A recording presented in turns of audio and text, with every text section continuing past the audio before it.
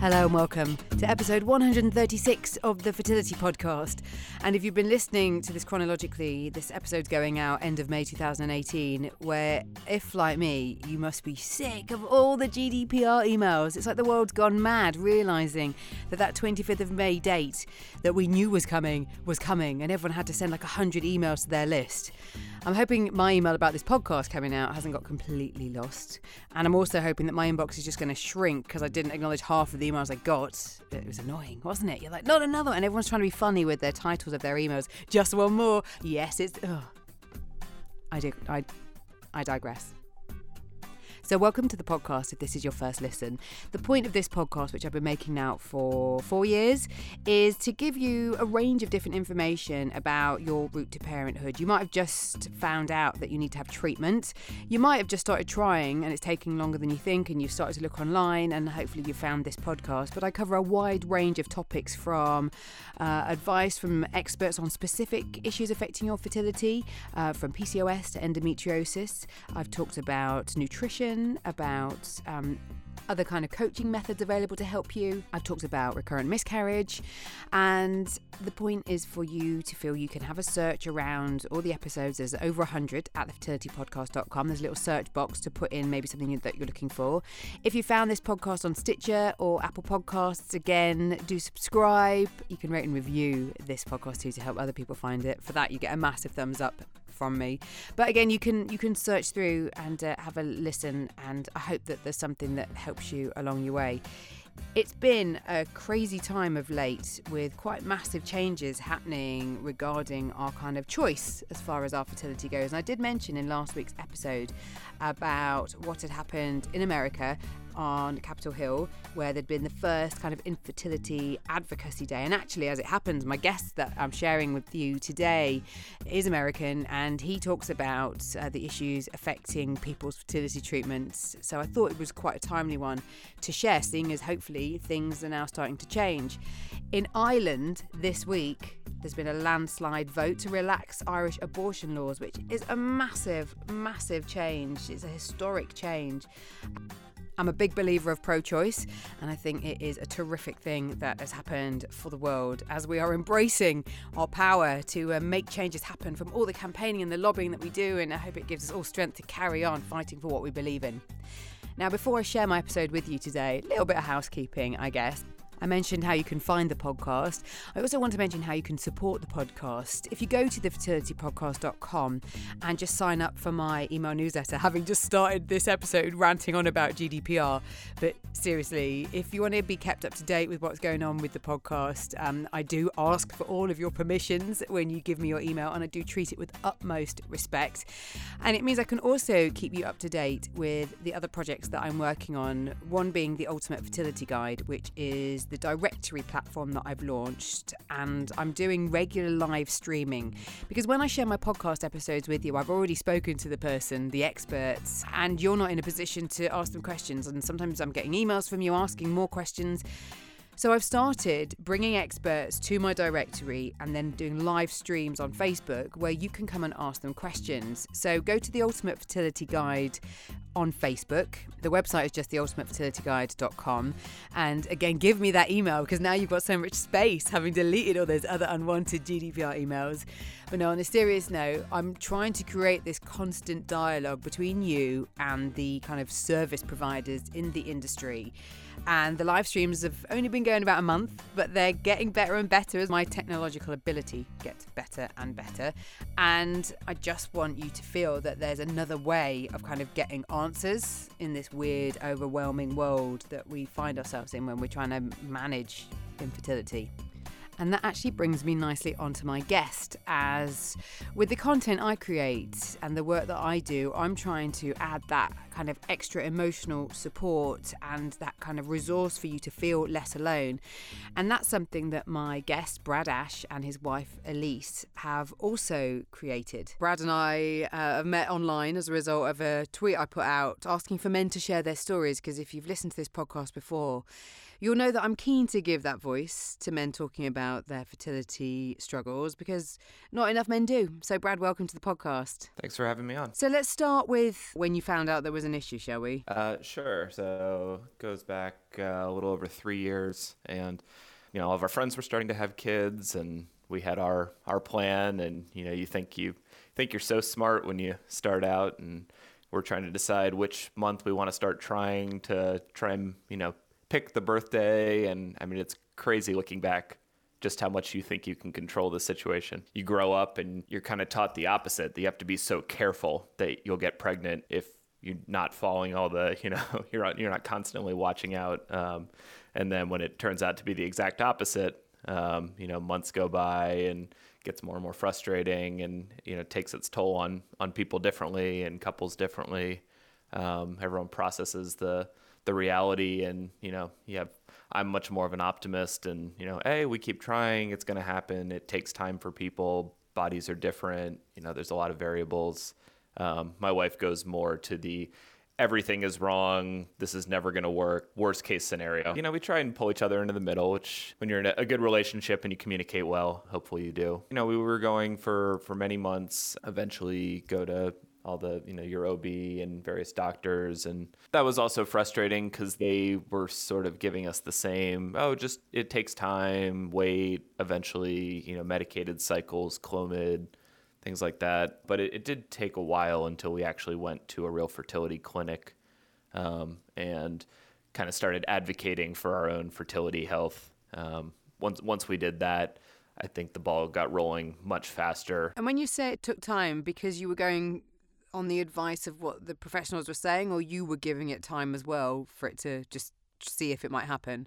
I think family and friends, Facebook and all of these, what can sometimes be terrible resources. They have their place for some people and for certain things. But even my wife's obstetrician, where you go for your normal routine checkup, she really didn't push us to get any further tests done or, think that there was anything really wrong. So that was, several more months wasted until, again, we really took matters into our own hands and went to a fertility specialist. And yeah, I know that it is very different in the UK, and I've talked with many people over there. It sounds very confusing where each different county or region, even if you're 2 streets over, has different rules and regulations and the postcode costs. And so that sounds like a whole stress of itself that we don't have to deal with. But on the flip side over here, pretty much the entire country you're on your own. There's no insurance. There's no coverage. So it's it depends on which state you live in, but it just can be, not only the normal emotional toll of going through a physical trauma and uncertainty, but all the costs associated with it. And there's just not a lot of help. So it takes people a while to get to that fertility specialist. And once we did, then things started moving pretty quickly. They identified almost immediately that my wife had endometriosis. She had several large cysts on her ovaries, and our doctor recommended against surgery because that could really hurt her ovarian reserve. And so we didn't really have, once that was a relief finding out what was wrong. On one hand, she gave us pretty poor odds of conceiving naturally. But on the other hand, at least something, because living in that unknown is just so difficult. As I'm sure you know. And so, once we had at least an idea of what the problem was and a path forward, they told us, we did IVF with ICSI. There really was no very low odds of us IUIs or other medicated cycles working. You were told that you needed to have ICSI, but they hadn't identified a male factor. We didn't have to have ICSI. We chose to do ICSI to increase our odds. Okay. So no, but they told us that IUIs were going to be very low percentage chance of working. So sure. They recommended we jump right to IVF, which is a big jump. Sorry, yeah, we did. Again, I'm not sure how all the system works in the UK, but here everything's kind of a la carte, whereby you get the IVF package and then you can also get all of these add-ons such as, you can do ICSI, you can do genetic testing, you can do, fresh transfer, frozen transfer. All of those items you buy a la carte. It's kind of weird. You're looking at this giant price list, almost like buying a car, and do you want to upgrade to the cold weather package, or very bizarre experience. And how did you feel support-wise along the way? Because obviously you're faced with stuff that you've never really had to think about. And, it's only when you go through that clinic store that you start to be Googling and looking for more information and advice. Do you feel that you were getting support from the clinic that you were with? We very much liked our clinic. We thought they were very good and professional, but I wouldn't say that there was any type of emotional support. They were very good at their job, but they did not really bring in any type of emotional component into it. I would say that the doctors and nurses were naturally empathetic people, which certainly some doctors don't do as well with that as others. But no, there was nothing really specialized or focus or materials or. And what about who you were talking to in your inner circle about what was going on? Were you keeping it pretty quiet, or did you have people you could talk to? I'd say we are both pretty open people, so certainly more open than a lot of people who go through infertility, where it can be very isolating and alone. I'd say despite being very outgoing social people with a large friend circle and a close family, it's still really hard. You can be talking to people and they're good listeners, but they're not really hearing you because they don't understand and they haven't been there. And we have a few friends that we've actually discovered kind of after we were really in the thick of it that had either successfully gone through fertility treatments or were in the middle of fertility treatments. My sister, I didn't even know, also went through fertility treatments for she had secondary infertility. So, it's just not something that people talk about openly. Despite being open, people with a lot of close relationships. And, we had a lot of friends that have small children, and they were supportive and empathetic, but they also didn't really understand just how, especially for my wife, just how emotionally tolling this was. I mean, it was the most massive weight and burden that I've ever had to deal with as her partner. And it's incredibly frustrating from the male side. And I don't want to, stereotype, men are this way and women are this way. I'll just speak for myself and the men that I know, happen to be more of the fixer archetype and always trying to just, fix the problem, make the problem go away, make things better. And it's incredibly frustrating because there is absolutely nothing you can do. You can be the shoulder to cry on. You can, say the right things. You can just be there. You can listen, but you really can't advance the solution. So if you are that type of person who is used to always being the one that just takes care of problems and makes problems go away, there's really doesn't work in this situation. And that adds frustration and that can get you down. So that's what I've personally dealt with, and that's what some of the men that I'm close with that I've spoken to about infertility, that seems to be more common. That definitely was something that I think my husband was struggling with, that you couldn't make the problem go away, that it was kind of something unfixable at that point. And again, that's not all, all men are one way, all women. We obviously know that. I do have one friend who I would say of the couple, he is the one that is much more, this is much more of an emotional toll for.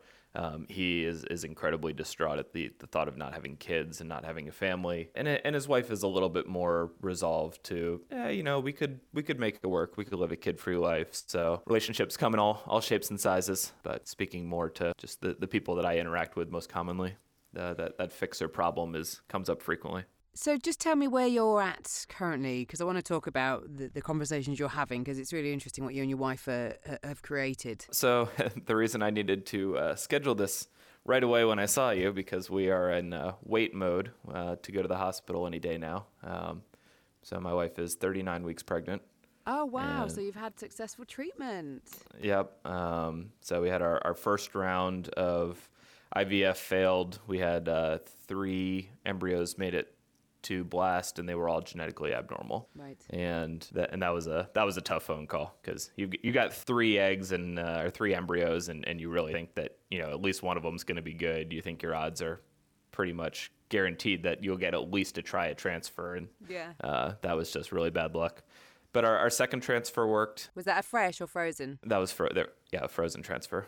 Nice. And that just came at the recommendation of our clinic. We really just took their advice and tried to put our best foot forward. So sorry, just go back a step. Out of the 3, none were viable. Correct. So when you had the frozen, what was that from? We did a second retrieval. Okay, and you went and you froze them rather than going straight for transfer with them fresh? Well, we were going to do a frozen transfer both times, but on the first retrieval, the day 5 blast, they did a biopsy and all 3 were non-viable. So how does it work? Because I think that's quite a difference between the US and the UK in that how we experienced it was we had the treatment, we had the egg collection, and then we had transfer, and it was fresh.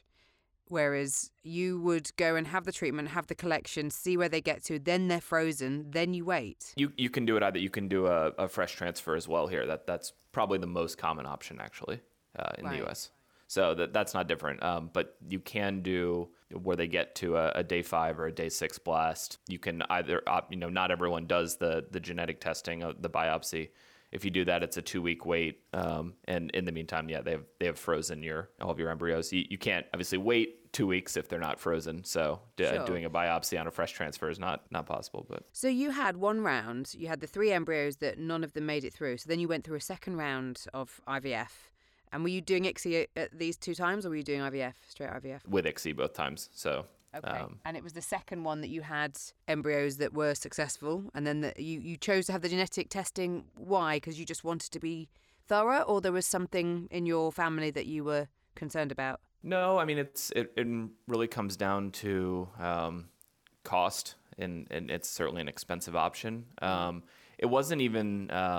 The biggest thing with it is just avoiding chromosomally abnormal, non-viable embryos, because those would ultimately be a miscarriage. Sure. So, looking back, if we kind of debated whether or not we should do that on the first round, if we hadn't done it, we would have done a transfer and had a miscarriage at some point along the way, and then whatever recovery time we would need emotionally to try it again.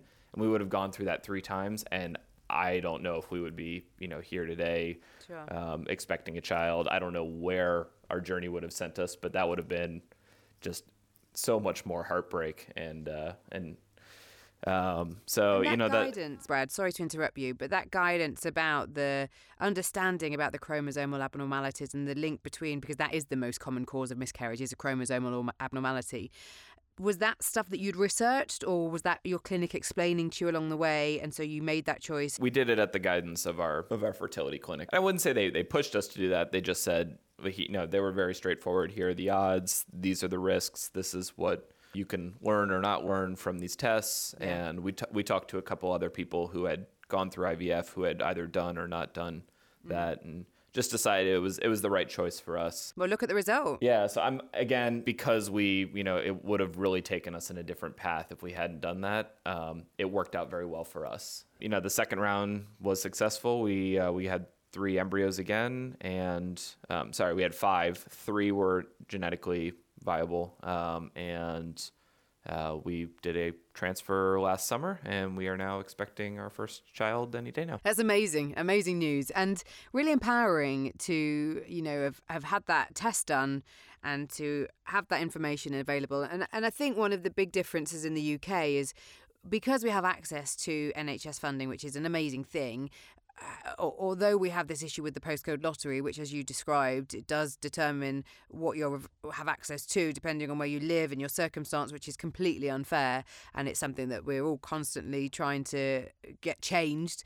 Ultimately, it means that more people are having to self-fund. And when they're faced with that price list, as you've described, it can be really daunting and overwhelming to know what to pick and to know the outcome. But ultimately, the way that you've done it has meant that you haven't had to go through multiple failed cycles, which is what we want. We want to have the success as soon as we can, but it costs. That's what it comes down to, doesn't it? That you had to spend that extra money on those tests to get that result. Oh, absolutely. I mean, we are very, very aware of how privileged we are to be able to have afforded all of this process and all of these options that we chose along the way. That's just simply not an option for a lot of people, and it's that's terrible that really, your financial standing and the economics comes down to your odds of success of having a family. And yes, I mean, that's a big problem in the U.S. that we are also fighting against. And there are, several great organizations that are trying to push and change the standards on that. And I really hope we can kind of move that around the world so that economics do not become a barrier to family planning. Definitely. And let's talk about what you and your wife are doing, because you've set up Fruitful Fertility, which is a lovely thing, a lovely, friendly place that you can find, as you've described it, fellow fertility warriors. And I love the term fertility warriors because I meet them all the time and I take my hat off to everybody I meet. And they are absolutely warriors. These are the the strongest women and men you will ever meet. They go through a lot and they come out the other side, hopefully, or not. But they keep moving through life and dealing with this weight that, unlike other serious traumas in life, that people kind of grasp a little more. Studies have shown that this is an equal trauma to women as losing a parent or to going through cancer treatments. It is just something that is such a massive weight, but it doesn't have the same understanding as those. I hadn't heard that reference before. That's really interesting. Yeah, I think it's, in some brain studies, it's been shown as the fourth most traumatic event that a woman can experience. And it doesn't have that level of understanding. I mean, we're able to empathize with death. We're able to empathize with other serious health risks that we understand a little more. And again, it's not comparing these things or saying one is worse than the other. It's just other things have a better level of understanding in our society. And this is a trauma that people don't really understand if they haven't experienced it. So you don't get the same level of empathy from your loved ones and the people around you, which just makes it all that much harder to go through it alone. Yeah. So fertility warriors, absolutely. And what we have set up is, going back to when you're saying, where were you finding information? You talk to people, maybe you find some friends, you look on Facebook, the internet just becomes this endless pit of information that some is good, some is bad. I'm sure you've found yourself in some online groups where, all of a sudden some insensitive person just decides that they've had success and they're going to post an ultrasound photo, which is incredibly triggering to every other person in that group. And call it pregnesia, where, and I think that's something that's been very front of mind for us going through this is, now that we have had success with IVF, being very aware of all of our friends and connections we've made who are still struggling with this. And it's great, you can be happy and you can celebrate this joy that you're having in your life, but still be mindful of all the people who have not had that. Those, you don't need to say, well, I got my child now, so I'm moving on and sorry, everyone else. The whole concept of these groups, just people are at different stages of their life. They're at different stages of success, and it's really difficult. It sounds terrible to, it's not competitive, but in a subconscious way, there is competition going on. And again, it just really can trigger a lot of people in ways that are not intended by the person experiencing a joy, but other people are not. And so what we tried to do is set up a mentorship service where you are really talking to one person and it's a known quantity. So if you're going through and you have endometriosis or you have PCOS or you're dealing with male factor and you want to talk to one individual who, and we don't qualify a mentor as someone who has necessarily had kids, but someone who is in a good place with their fertility journey. So either they had success, they've decided that a child-free life is okay, they've adopted. There's a lot of ways that people can essentially move forward in their journey. And so anyone that is on that other side that can give insight and give advice, or just be someone to listen to that understands. Again, your best friend may be the most empathetic person in the world, but they don't understand, and they had 2 kids naturally, and they can't relate to what you're feeling. So having someone who really gets it was something we noticed was very lacking in the process, and we're trying to fill that void. And it's been really incredible so far. We've had just an amazing response with signups, not only from people wanting support, but also people who have been through infertility and now have families and want to give back as mentors. The most common answer we hear when talking to people is, I wish this had been available when I was going through this. And just wanting to, it's not people can really make of it what they want. It's not a huge time commitment, but that's really up to the relationship that a mentor and a mentee build. We sort of compare it to an Alcoholics Anonymous meets a online dating service. We're trying to pair people on compatibility, but you wouldn't, if you had two people trying to get sober together, that wouldn't really be a good match. You need someone who has been around for a while and has already gotten sober to help bring the other person along. So we've kind of taken that success from other aspects of dealing with struggles in life and tried to bring it to the infertility world. I think it's brilliant. I think it's really interesting, and I will put all the details on the show notes of how people can get in touch, because it's all free for people to use. It's kind of totally free, and you sign up and you give, all the information is private and encrypted and not share. We don't share your information with your mentor. It's just used to try and give you, someone who's had a similar journey, and then what you choose to share with someone is up to you. It's really no privacy or medical concerns with that. That's kind of depends on the relationship that you want to build and what your needs are. Well, I'm definitely going to sign up as a mentor, in that I think from someone who's currently at a secondary infertility stage, and I've been trying to talk about that a bit more, and the comments that I've had, I've shared a few blog posts and I've done a few more podcast episodes on it. I think that's a big area that's still not spoken about enough. And I think that... it's incredibly hard. People really don't get that, it's, you have a child, like why...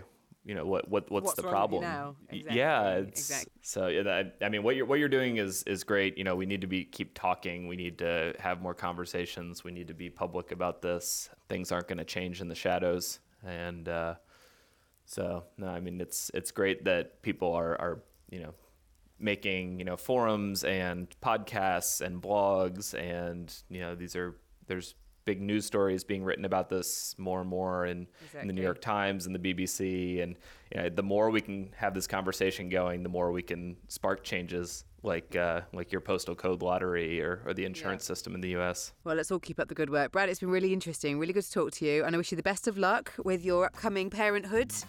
And may your nights not be too sleepless, but you'll love every minute. All right. Well, thank you very much. We can't wait. If you're looking for a supplement to take whilst trying to conceive, Pregnacare Conception and Wellman Conception provide advanced nutritional support. They include zinc, vitamin D, and the exact levels of folic acid recommended for women by the UK Department of Health. Pregnacare is expert nutritional care while trying for a baby. And to find out more, visit thefertilitypodcast.com/shop. So I'll put all of Brad's details in the show notes for this episode, which are thefertilitypodcast.com/Brad, to make it nice and easy. And you heard Brad saying that they were expecting their first child. And so whilst I was editing this episode, I had to go back to Brad and find out what they had. And they had a little girl called Abigail on the 9th of March. And Brad said to me that she's awesome and the pair of them are loving every minute of it. So, of course, great news. And Brad has given me details of the studies that he'd mentioned, which I will share in the show notes for you as well. Thank you, as always, for your support. It's always really great to hear what you think of this podcast. So if you didn't catch the beginning where I asked if you could go into Apple Podcasts and rate and review this podcast, it just really helps other people find it. It helps me hear what you're thinking about it. And don't forget about the live streams on the Ultimate Fertility Guide. Until the next time.